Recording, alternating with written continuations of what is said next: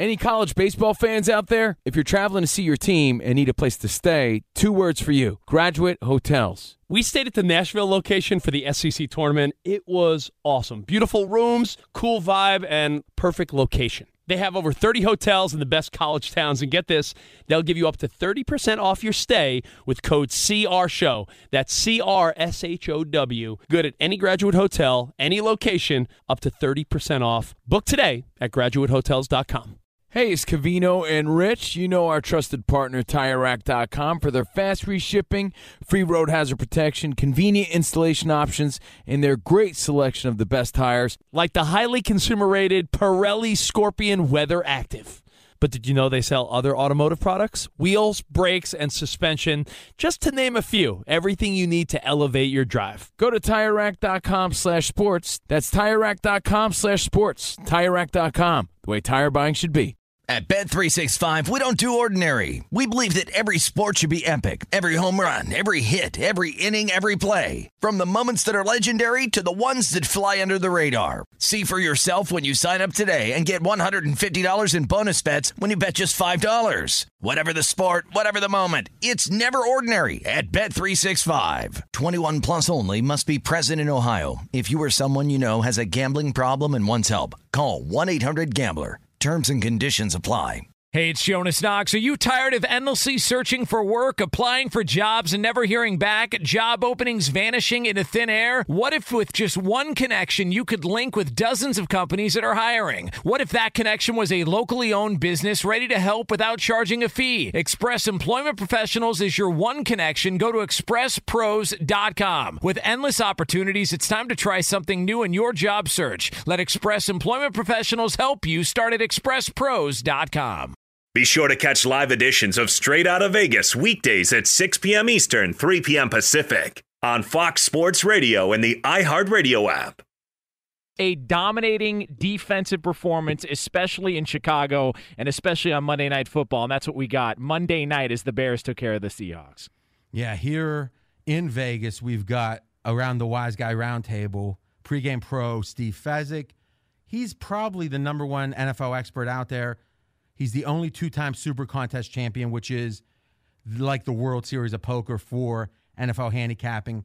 And Brad Powers, we're going to be talking Alabama. Is Alabama the best team of the century? That's a reasonable debate right now in about 5 or 6 minutes. Fez, as a professional, what did you take away? The scoreboard. Everyone sees the scoreboard. That's easy. A lot of people watch the game. When it's in front of the world on a Monday, everyone sees it. What did you see that maybe the casual fans in between bites of Doritos didn't see? The relentless pressure of the Bears defense. They got 6 sacks. That's in the box score. But I got to tell you, RJ, it wasn't just the 6 sacks. Russell Wilson running for his life. First 2 drives, he winds up not picking up first downs because of that pressure. The Bears were on him all game long. Now, Seattle, Russell Wilson, top 5 quarterback by consensus opinion in Las Vegas, but the O-line, one of the worst O-lines out there. So my question is, Seattle with that bad O-line, my question is, how much of Chicago's pressure was about Seattle's bad O-line? How much of it was Chicago's just one of the 5 or 6 best front sevens in the NFL? I think it was more Chicago because, let's face it, Russell Wilson can get that pressure on him and escape it against other teams. The Bears now have 10 sacks on the year. Mack is added to the team. This is going to be a top 10 defense. It's going to be a top 10 defense. It's not a top 10 defense today? It is a top 10 defense. Okay. So, Jonas, we were talking, and again, your role is a vital one, speaking for the fan's perspective. When you think about Mack as one of the best best defensive players in the NFL, and you think of, let's say, Brown, wide receiver from the Steelers, one of the best. We could say Le'Veon Bell, one of the best. We can go up and down the list. Again, non-quarterbacks.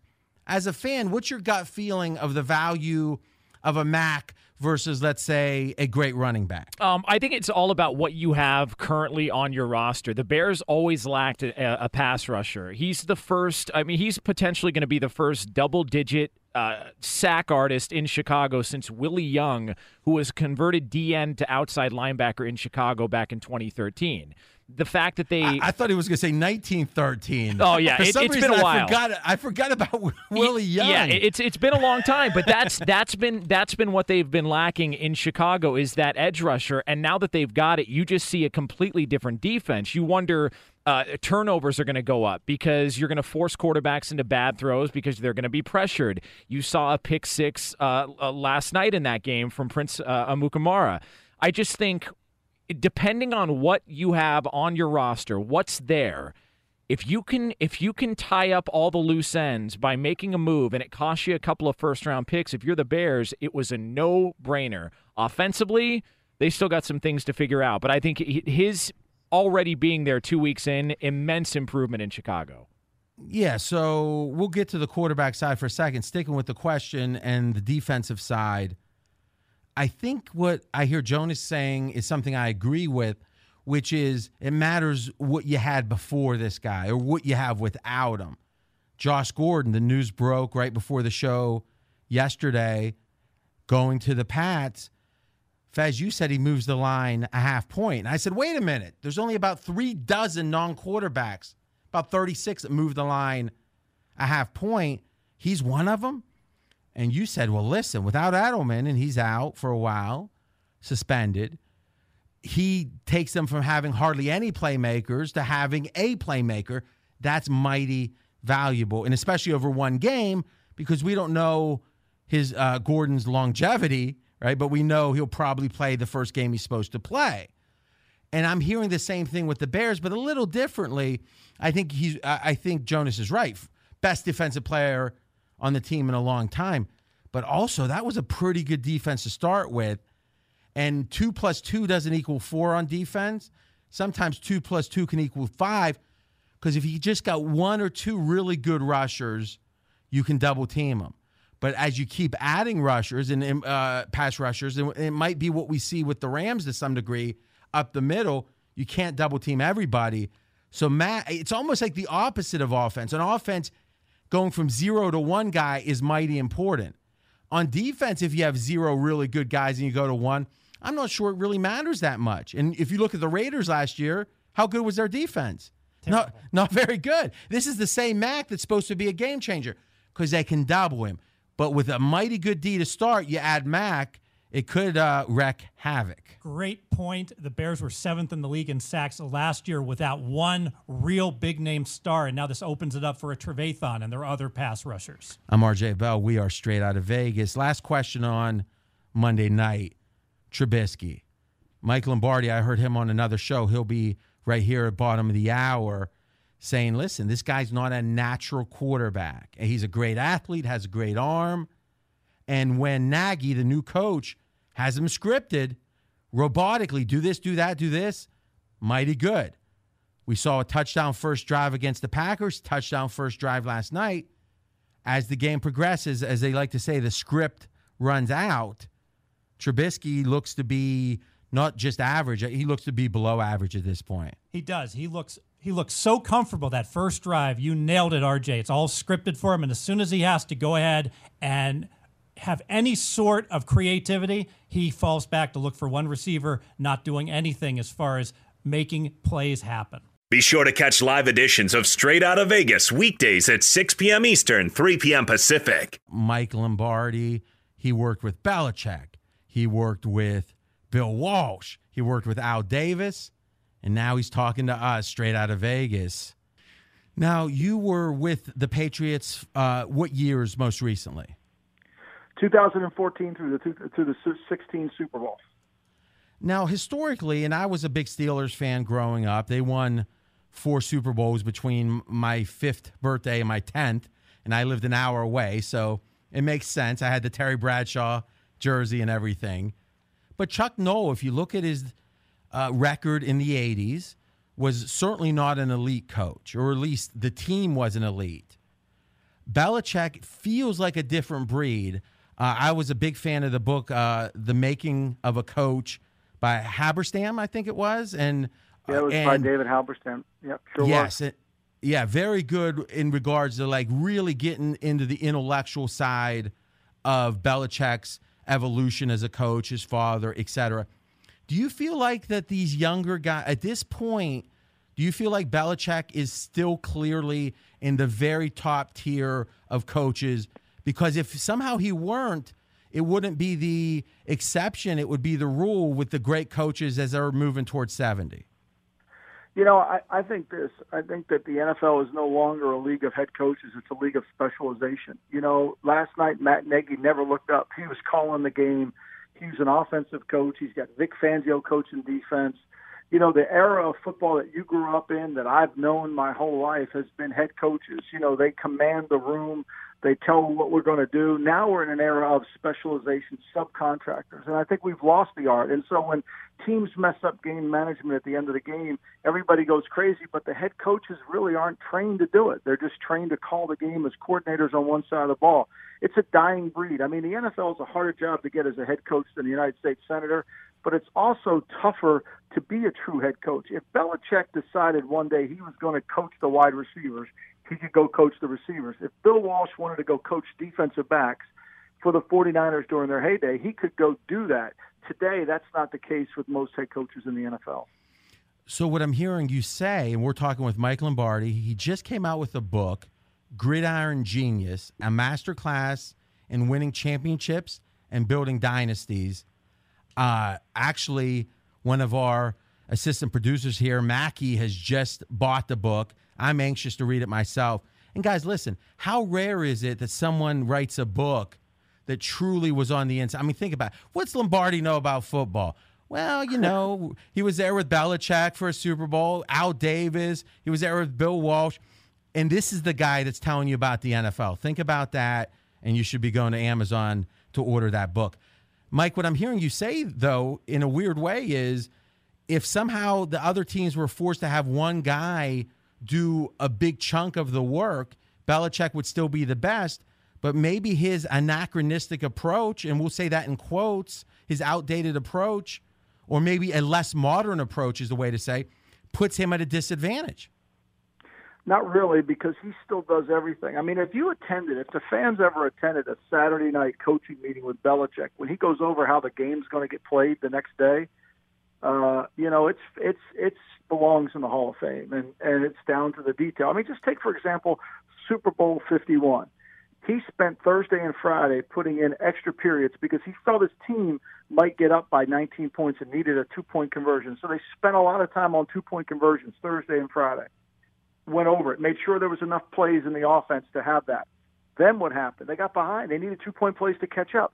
It's that part of the game that we're missing, how to anticipate what's going on. Last night, you know, Brian Schottenheimer wasn't reactive to what he needed to do. He went down the field when he went to a spread attack, picking the ball around. Russell Wilson moved it down. They got this 17-10, and then they hold him. And the very next drive, he comes back out and tries to run his conventional offense. You've got to adjust to the game. You've got to see the game as it's going. Most great head coaches in football are spending the first quarter figuring out what the game plan was, and did we practice, and what do we need to do? I'm RJ Bell, straight out of Vegas, speaking with Mike Lombardi. Has a podcast, GM Street, with The Ringer, also writing for The Athletic. Let's talk Gruden. Here's another coach returning after a decade or so. And when I say another one from the older school, what's your general level of optimism about the Raiders in the next couple weeks? Let's go short term, and then let's go 3-year horizon. Well, I think John's never really been the Belichick type. John's always been the offensive coordinator. When he was the head coach of the Raiders, he ran the offense, and that's what Al wanted. You know, when I was with the Raiders, I recommended two people. I recommended Bill Belichick for Al to hire. He interviewed John Gruden, hired John. Obviously, John had success in Oakland, and Bills went on to have success in New England. But Al never really wanted a defensive coach to be his head coach, so that was never going to happen. But John, look, his team got better on Sunday. They moved the ball effectively. Derek Carr threw it down the field. He's a career 7.0 average yards per attempt guy in his life. And last week he was over 9 yards per attempt. He's working the ball down the field. They ran it. They were able to get the game. They had a chance to win that game. I think they really played their best football, and they're going to play better. They go to Miami this week. Miami's defensive coordinator is running the same scheme that Denver ran. I think they'll be able to handle Miami. They'll play from in front, which you have to do when you play Miami. If you let Miami get the lead on you, Miami's pass rushers become in vogue, and they get to participate in the game. If you can play from in front, Miami can't do that. That puts the pressure on Tannehill to have to make plays, and on third down, that's when Tannehill doesn't succeed. So I think for the short term, I think the Raiders are going to be better. Long term wise, I think the issue is going to be what John does as the general manager for John Gruden, the head coach. And that's always been my question about John. Can he handle both jobs, and does he have a vision to look forward? He's talking about rebuilding, and yet he has the oldest team in the NFL. Those two things typically don't go hand in hand. So I think the jury remains out. I think John's a good coach. I think he'll be a good coach. The quarterback will play well. I think the general manager, John, is going to have to prove he can do that job. Fox Sports Radio has the best sports talk lineup in the nation. Catch all of our shows at foxsportsradio.com. And within the iHeartRadio app, search FSR to listen. Hey, guys. So he's saying Alabama should be better. Joel Klatt is better than even money. Well, right now, if you shop a little bit, and remember, with future bets especially, you've got to shop them. One place a team can be 30-1. Next place, they're 50-1. I mean, that kind of disparity. Shopping gives you extra good value with futures.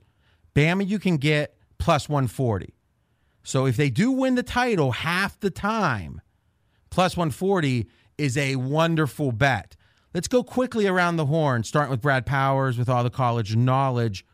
Right now, give me a percentage number. I don't want a money line. What's the chance Bama wins the title? 65%. Wowza. So you would like lay 150? I would lay 150 right now. Fezzik? 44%. So a little bit less, but plus 140 you still like. What do you think, Jonas? Percentage, I love Alabama at that. If you can get money back by betting on Alabama, why wouldn't you at what you've seen so far? I hear you. So Fez, here's the question. Bama is one of the most public teams. If you go back, I think it's 10 years, Brad, you did the work. It's like almost 59% against the spread. Last 11 years, if you blindly bet on Alabama every game, you'd be 59% against the spread. So, Fez, this is a very popular team. Why is there an overlay here? It's just the market hasn't caught up to how good Bama is, even though they've dominated? It's because historically the bookmaker knows the field in almost every year should be favored against any one team. They struggled with this in the NBA. Remember, RJ? Golden State against the field. They didn't want to make Golden State the favorite. That was a mistake. Same thing could be happening with Alabama here. And clearly the market hasn't caught up with this year's Alabama team, at least for the first 3 games of the season. Right now, Alabama covering point spreads by 20 points per game. Biggest cover margin of any team in the country so far. So takeaway here is usually betting the favorite on a future pool isn't a good thing. Here, though, Joel Klatt and the pregame pros think Alabama plus 140 is a mighty good bet to win the title. Live.